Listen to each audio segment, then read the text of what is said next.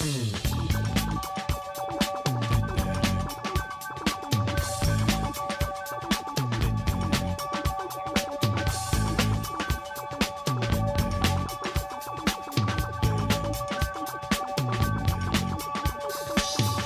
may find yourself living in a shotgun shack, and you may find yourself in another part of the world, and you may find yourself behind the wheel of a large automobile, and you may find yourself in a beautiful house with a beautiful wife, and you may ask yourself, well, how did I get here? Letting the days go by, let the water hold me down. Letting the days go by, water flowing underground into the blue again. Hey, how's it going, everybody? This is Chris. Welcome to episode 248 of X-Lapsed, where it's a bittersweet day.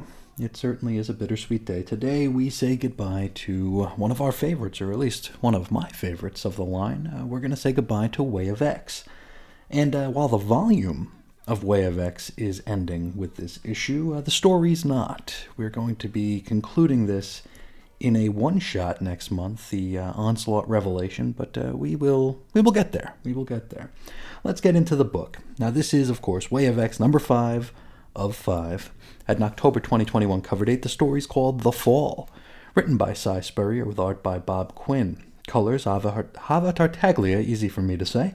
Letters, VC's Clayton Cowles. Designs, Tom Muller, head of X's Hickman. Edits, Andrews Ballesteros, Thomas, Brunstead, White, and Sapolsky. Wow, that's a lot of people editing.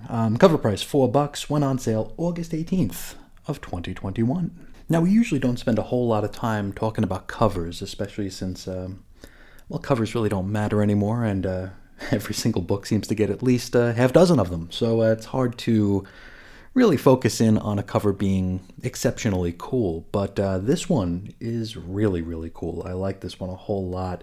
This one has Onslaught dragging Nightcrawler. It's like from above, we're looking down at them, and he's just pulling Nightcrawler by the ankle, and it's really cool as an image, to the point where I would suggest that if you were an X-lapsed reader, if you were away from the X books for any matter of time, this one might actually get you to at least pick it up and maybe Byrne steal it, at the very least.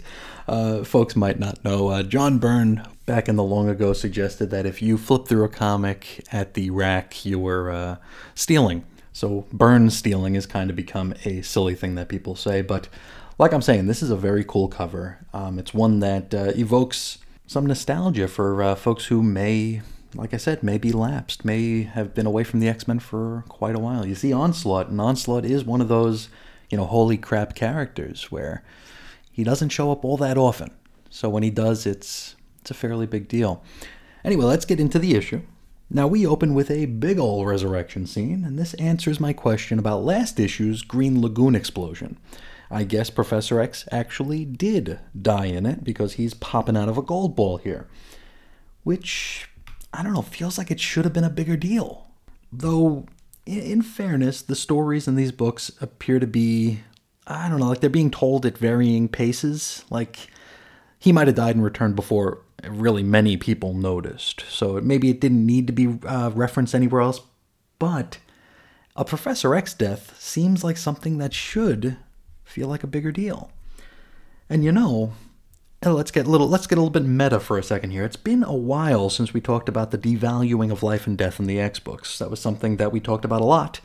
And the fact that we haven't is probably a good thing to those of you listening who are tired of hearing me repeat myself, which I tend to do a lot. But it's also a bad thing that, given the mundanity of mutant death, it's now extended to our even talking about it. It's become mundane. Death in these books has been rendered so mundane and meaningless that it's not even interesting to talk about. Oh well. Anyway, he and the 63, or maybe 62 if he's included in the 63, other casualties of the Green Lagoon annihilation, they are brought back, and they're greeted by Emma Frost, Jean Grey, and Exodus. Now, these three are all drawn as having their own Cerebro helmets, which I guess there are various cradles around the island. Still, it seems weird seeing so many of them at once. If the Cerebro helmets are so useful that Xavier's got to wear it, like, all the time, then why don't the other powerful telepaths wear it? Like, you'd imagine this would really amp up their power overall, right? Oh well, maybe not something we should be thinking about. Now, among the resurrectees are, well, I think I would have called them the Way of X cast back when I thought this series would last long enough to have a cast. In any event, it's Loa, Pixie, DJ, and Blink. Now, as they come to, it would appear as though their minds were imprinted by Onslaught with the idea for a great big party. I guess Onslaught knows how much Krakoans love to party. Now, they also know what this party should be called, and the party ought to be called the Crucible. Very interesting.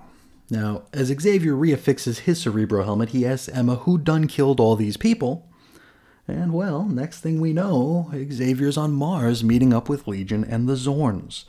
Now, they are atop the summit of Olympus Mons, where Legion is attempting to create a temple where mutants can escape Onslaught's influence. Now, Legion is orally silent throughout this entire issue, but is in near constant telepathic communication with Nightcrawler. So, Xavier's here, and for some reason he's wearing a spacesuit. I'm not sure if this is a mistake, or is the new atmosphere still a little dicey at the tippity top of Olympus Mons? If you remember, Krakoa, of course, terraformed the entire planet, and we did spend a couple of issues watching this happen step by step.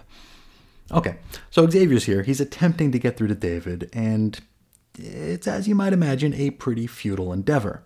As mentioned, Legion is in contact with Nightcrawler, and he tells Kurt that Onslaught is stronger, but he has a weak spot, and, well, as soon as they deduce what that weak spot might be, they can try and take him down. We shift scenes over to Nightcrawler, who, well, he's kind of got his hands full at the moment. If you recall, last issue ended with Kurt bringing Fabian Cortez to planet Arakko in order to have a heart-to-heart chat with Lost. Now, Lost, our new stretchy and pukey pal, has made it seem as though Phabes was responsible for the death of her parents. Nightcrawler figured getting them together might help them push through their differences in a productive way, and it's not going well. You see, Lost and Cortez don't see a downside to just killing one another, and so they proceed to try and do just that. Nightcrawler attempts to intervene, to talk some sense into both of them. Then Cortez says the thing we've all been saying since Jump Street, dude, dying doesn't matter. But Kurt says it has to matter. It has to friggin' matter, otherwise living doesn't matter either. This takes us to our double-page spread of roll call and cred. Our characters today will include Nightcrawler, Legion, Lost, Fabian Cortez, Professor X, and Emma Frost? I don't think we're going to see her again for the entire issue. She was in like 2 panels. Why not just put the Zorns in the roll call? Well, whatever. Now, if you've been following Way of X, you'll know that this series has been attempting to tackle the 3 Krakoan laws. And in this, the final issue, we're going to be taking at the law, respect this sacred land. From here, we get an info page, and it's no longer an excerpt from the Book of Redacted. And, well, I guess I was incorrect in guessing that this would ultimately wind up being the Book of Legion. It's actually an excerpt from the Book of the Spark. Now, in this page, Nightcrawler ponders exactly what it means to, quote, respect this sacred land. As in, what even is a land? Also, what exactly is respect? Now, it would appear that this is the law that Nightcrawler is the most comfortable with, as it's nebulous enough to take into account the flexibility of the human heart. And, yeah, I guess that makes a lot of sense. I mean, this whole series we've been asking questions like, what is a society, and we can even take that a step further, I guess, or a step more micro, and, we could talk about the concept of a home. Is a home a place? Is a home a state of mind? Is a home just your surroundings inside and out? It's one of those things that could be taken many different ways, and I guess depending on where you are in Maslow's hierarchy might mean something completely different from one person to the next. So anyway, back to comics, and we're back with Xavier and Son. Charles is doing his best to attempt to appeal to Legion that he should remain on Mars, or at the very least, just not come back to Earth, as to do so would disappoint him greatly.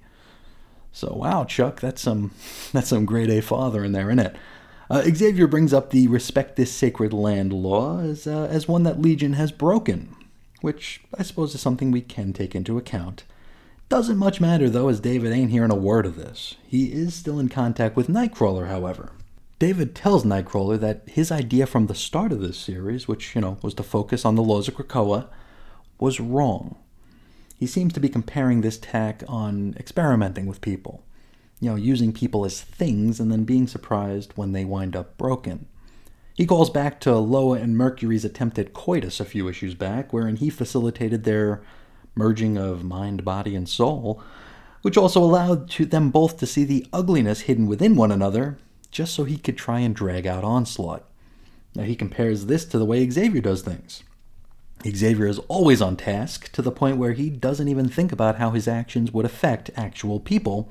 So long as he gets what he wants, everything's fair game. Nightcrawler's kind of heard enough at this point, and so he grabs Cortez and Lost, and then he bamps them 10 kilometers above Mars. None of them seem to need spacesuits either, by the way. Anyway, the plan here is to face the three of them with certain death. Now, in order to survive this fall, they're going to have to make peace, because you see, Lost's gravity powers could save them all by slowing their fall. But Fabian Cortez has used his powers to shut those powers down, so it looks like a peaceable solution will be the only way to survive this. But of the three, at present anyway, it's only Nightcrawler who seems to have an appreciation and respect for life and death here. Now, this leads to Nightcrawler's take on the law to respect this sacred land. You see, he deduces that the land isn't Krakoa. It's the people, the society who make up the land, that make it sacred. And so, if they're just going to be throwing their lives away, they are, in fact, breaking the law. Kurt promises that, should Cortez die here, he'll see to it that he's put at the very end of the queue. And he reminds us that there are millions of mutants waiting for resurrection, so, Fabes will be gone for a while. Well, at this point, it starts to get through. Cortez starts to get it, and actually seems sincere when he begins to apologize to Lost. But then, Onslaught intervenes with a single word. No. And Cortez then lunges at Lost, grabs her, and then amps up her powers so he and Nightcrawler's fall is slowed. And so we skip the next scene just to show them landing safely after a bamf, but we will go back and cover that scene as well. But in the process of doing this, it would appear as though Fabian just literally burnt Lost out. She is quite the crispy critter at this point, just smoldering because the power was amped up that much. But we're not done here. We have to go back a few pages here and take a look at the brand new threat that we're going to address. Now you see, Phobos, one of the moons of Mars, is now, plummeting, and threatens to crash right into the new planet Arakko, which would kill everybody on it. Next, we have an info page, and it's Abigail Brand of Sword doing a write-up of the Phobos incident. Well, it's written by somebody with margin notes from a very sassy Abigail Brand. I mean, is there any other sort of Abigail Brand? And in this, we learn that, yes, the moon is falling, and yes, everybody's going to die, and also that Brand will be relocating that other Sword command center, the Keep, away from the pending destruction.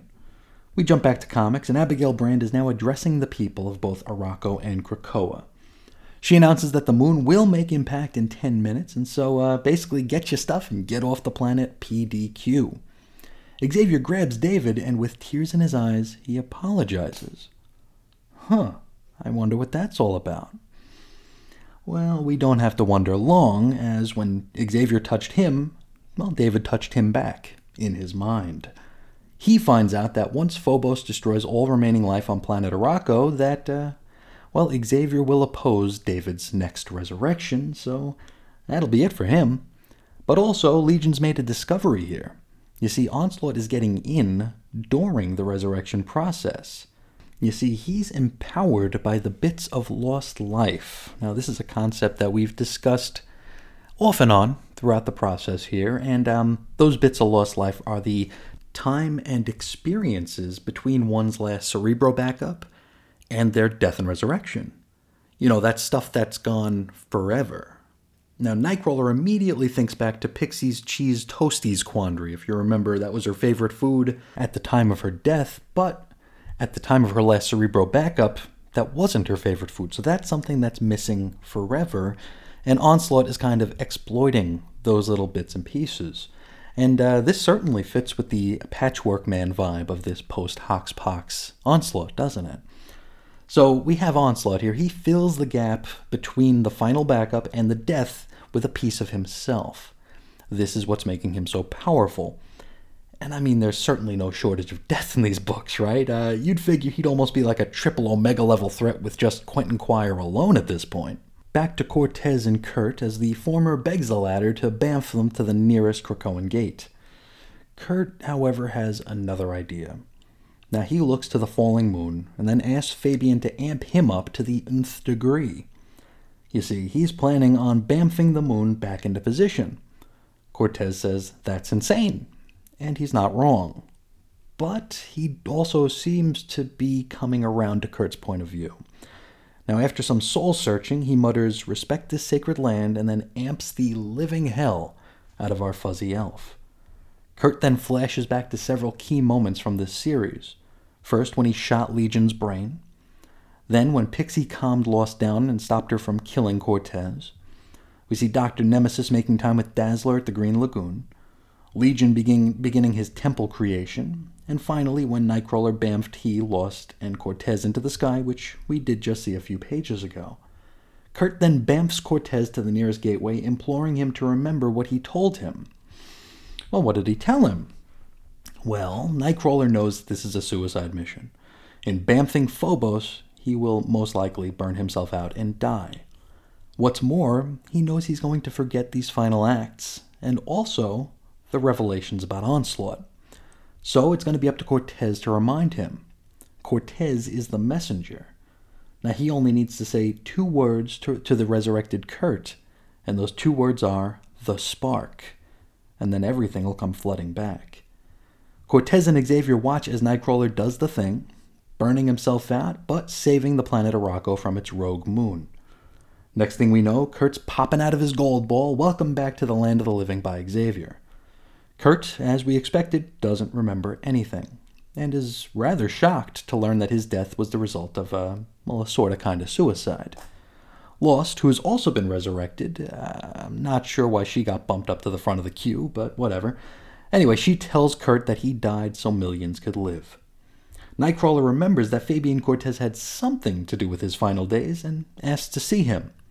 And well, we head over to the Healing Gardens and see that old Fabes is currently comatose, and so he won't be able to pass on the trigger word to our hero. I don't know why the Morlock healer can't, heal him, or why Xavier can't read the dude's mind.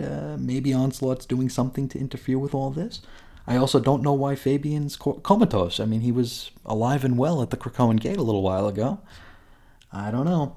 Anyway, Xavier blames Cortez for the day's drama, and then suggests that sometimes there's people you just can't help. And that is where we leave it. This story will continue and conclude in the Onslaught Revelation. Next episode, however, is X-Corp. But how about we talk about this final issue and penultimate chapter of the Way of X story? For a second there, I really thought we were about to wipe out all the Iraqis on Mars. I really thought that was going to happen here as a way to get out of, how do you get out of that, right? And how would that have been for a slap in the face, right? After all the work that went into the terraformation of Mars and all the hype around it and how planet-sized X-Men was going to be the biggest thing since Giant-Size #1, just to wipe out this entire civilization here would have been pretty insane, would it not? I was thinking for a minute, it's like, well, maybe this issue was written right after Hickman said he was leaving, and they were just like, well, screw it, we're gonna Morrison this run, and we're just gonna undo as much of it as we can as quickly as we can. Of course, that wasn't the case. But I tell you, there was some real intrigue and uncertainty there for a bit, especially with the theme of the issue being respect this sacred land, if we're literally destroying land, and also with my theories about Legion martyring himself. I mean, if he dies on Arakko, especially considering he's only there in order to create this temple to keep folks safe from Onslaught, well, he'd kind of be martyring himself, right? That, of course, didn't happen, so it's, all kind of a moot point, but suffice it to say, it did keep me guessing, and that's always a good thing. Speaking of good things, we get an Onslaught revelation here, and it begs some questions, doesn't it? It makes us ask questions like, has Onslaught been affecting all of the resurrected mutants since the beginning? I mean, that certainly frames things a bit differently, doesn't it? Like, is he the reason why death doesn't appear to matter to our heroes? Like, with each death, he would only become more powerful, only getting his claws in deeper, leaving bits and pieces of himself in the interim, right? The interim between the final Cerebro backup and the death and resurrection.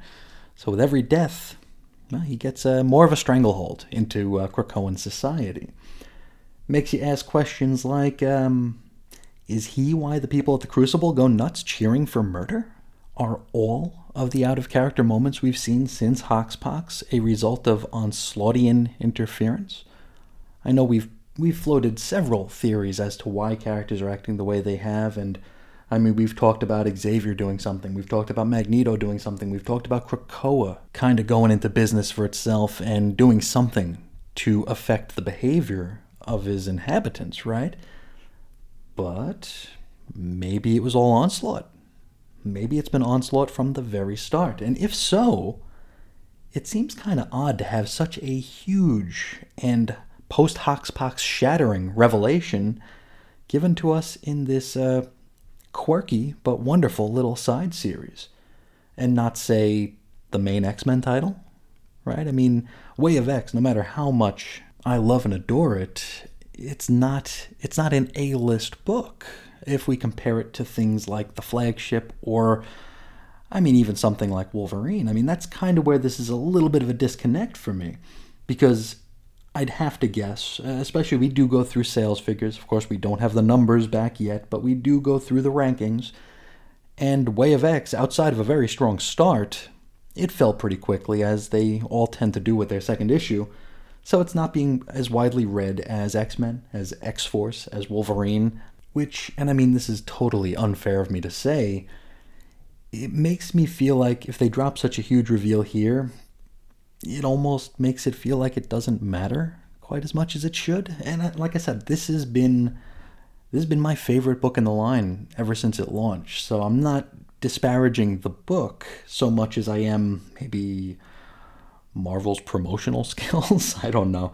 But it just makes it feel kind of like an afterthought, which I suppose having the conclusion to the story be its own standalone one-shot makes a whole lot more sense, because I would assume that X-Men: The Onslaught Revelation number 1 will probably be a little bit more widely read than Way of X number 6. Though, you know, as always, I could be wrong. Let's talk a bit about another revelation we got here, the Book of the Spark.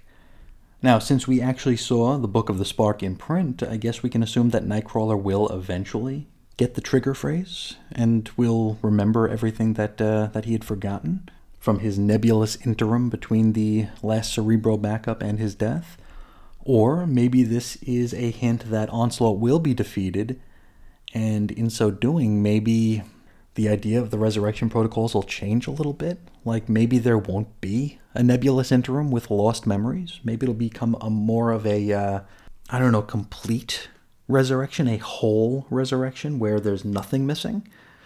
Like, maybe we'll get and I mean, this is a stretch here, but perhaps we'll get a revelation that the Cerebro helmet is kind of like Hal Jordan's Green Lantern ring, circa Action Comics Weekly, when they were trying to make it seem as though Hal didn't need the ring. Like, he relied on the ring because it's what he always knew, and he knew that the ring empowered him, but at the end of the day, he didn't really need it. It wasn't something he was able to wrap his mind around, but it was kind of there. It was kind of the impression that we were left with. I wonder if that's a similar thing with the Cerebro helmet and the Cerebro cradle. Maybe Professor X and the powerful telepaths on Krakoa don't need the Cerebro helmet. Maybe it's something more than that. Maybe it's something inside that would allow them to do the thing that they do when they pop out of the gold balls. And again, yeah, that is a stretch, of course, but we are heading into post-Inferno, post-Hickman, the new evolution for this era of X-Men comics. I figure everything's on the table at this point, so I guess we'll have to wait and see. Finally, we didn't see Legion at the end of this issue. I don't know if he's still on Mars making his temple. I would assume we're going to see him again in the Onslaught Revelation, but I don't know, for some reason, his lack of appearance at the end of this issue feels quite danglery. It feels like something that was purposely and thoughtfully omitted. But another one of those things we're just going to have to wait and see. But overall, it was Way of X. I loved it. The art here was I was going to say fantastic and phenomenal. Is that a word is that a portmanteau that we can do? Phenomenal? I don't know. It was very, very good art. I liked it a lot.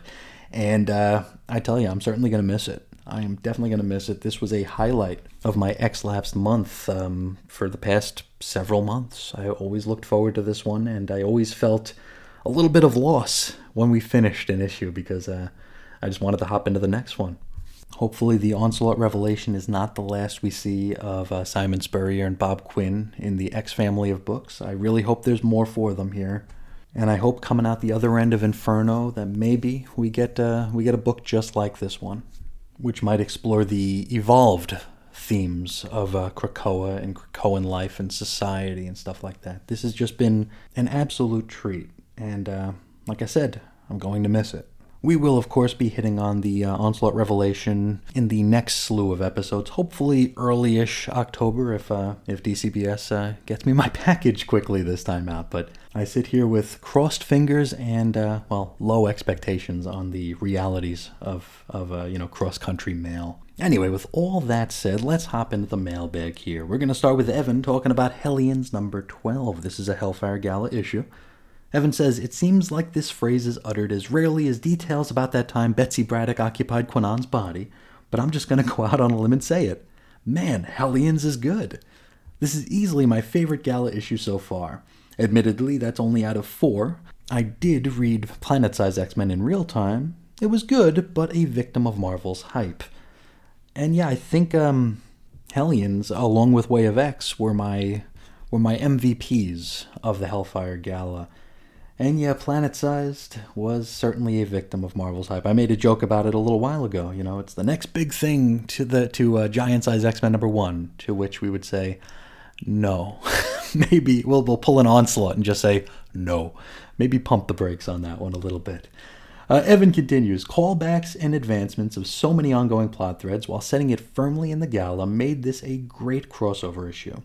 I was a little surprised that Wildchild was so focused on Aurora and didn't seem to mind Greycrow and Quinon getting cozier. But like you, I appreciated the Alpha Flight nod.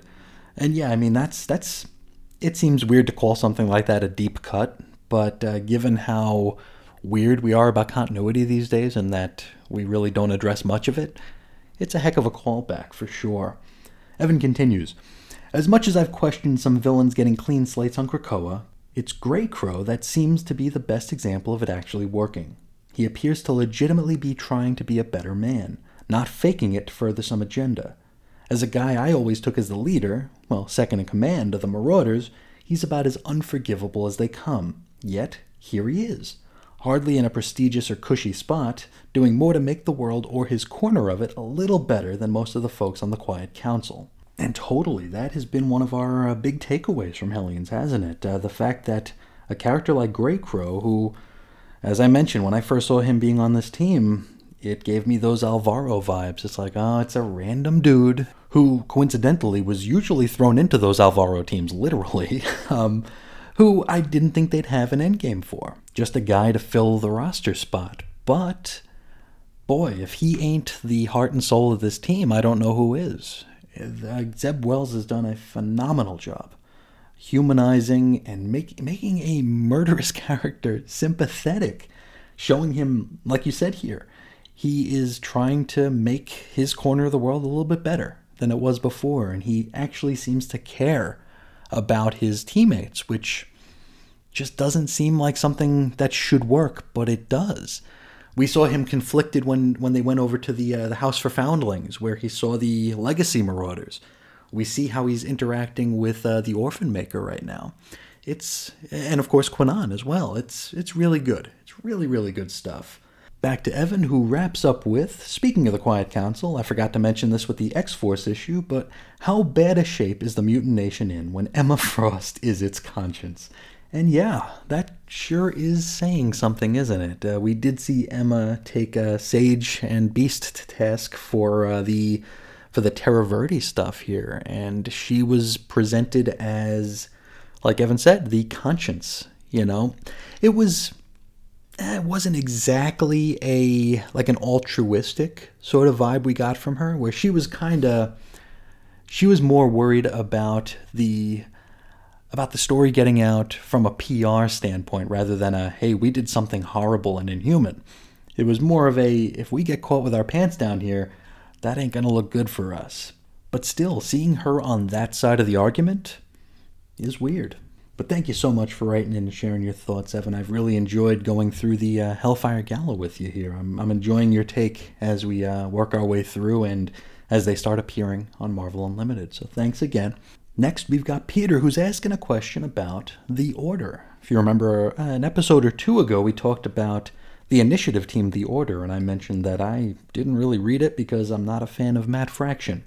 And Peter says, speaking of gaining powers, how did The Order work? Did Tony Stark screw with their genetics to give them powers? And, well, I did a little bit of research, and I think that's sort of kind of the case. The Order, they were based on the powers of 11 Greek gods, but the powers were transferable. Now, it was run by Tony Stark, Pepper Potts, and our old X-Men PR representative, Kate Kildare. And it actually sounds like kind of a neat premise, because the characters all had to follow a sort of like morality clause or get booted from the team.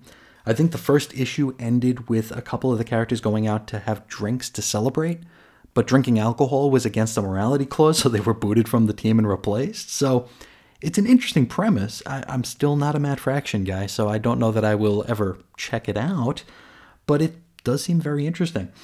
Also, they would only be contracted to the Order for a year. After that, they would be depowered, returned to society, and replaced by a new fleet of Orderites, I guess. So it's kind of like a less fatal version of Strikeforce Morituri, I guess. Which, again, that sounds kind of interesting. I don't know if they're still around now. I'd have to assume that they're not. I think that was a very of its time sort of thing, the whole initiative deal. And I think that whole era of Marvel kind of ended with Dark Reign, which went into the Heroic Age. I think that was kind of the bookend to this era. So I'd be surprised if they were seen since then. But still, this little bit of research was a fun rabbit hole to dig into. So thank you so much, Peter, for facilitating that search. And hopefully that answered all of our questions about exactly what the Order was, at least at the inch deep, mile wide sort of level. But thanks again for writing in, Peter. It really does mean a lot. Before we get out of here, let's do some shout-outs here. Just calling out the folks who clicked the little interactivity little buttons on social media when I shared the show, helping to promote and signal boost this little program. On Twitter, I'd like to thank The Long Box of Darkness, Jacob Jones, Walt Nealand, The Long Box Crusade, The Scary Stuff Podcast, Jeremiah, Billy D, Dave Schultz, and Joe Crawford. Over on Facebook, I want to thank Andrew Franklin, Pat Sampson, Jesse D. Young, Chris Bailey, Walt Nealand, Billy D., and John Paul Thibodeau Scott. Thank you all muchly for the signal boost and the help to spread the word about this show. It really does mean a lot to me. Now, if anyone out there would like to get a hold of me for whatever reason, you could find me several different ways. On Twitter, you can find me at Ace Comics. You can fire off an email to weirdcomicshistory@gmail.com, or you can call into the X-Lapsed voicemail hotline at 623-396-JERK. You can find blog posts and show notes at chrisisoninfiniteearths.com. You can find us on Facebook at 90s X-Men. And finally, for the complete audio archives, you can head to chrisandreggie.podbean.com, and that's available anywhere you find your favorite and least favorite podcasts. But with all that said, I'd like to thank you all so much for allowing me to be a little part of your day today. And until next time, as always, I'll talk to you again real soon. See ya.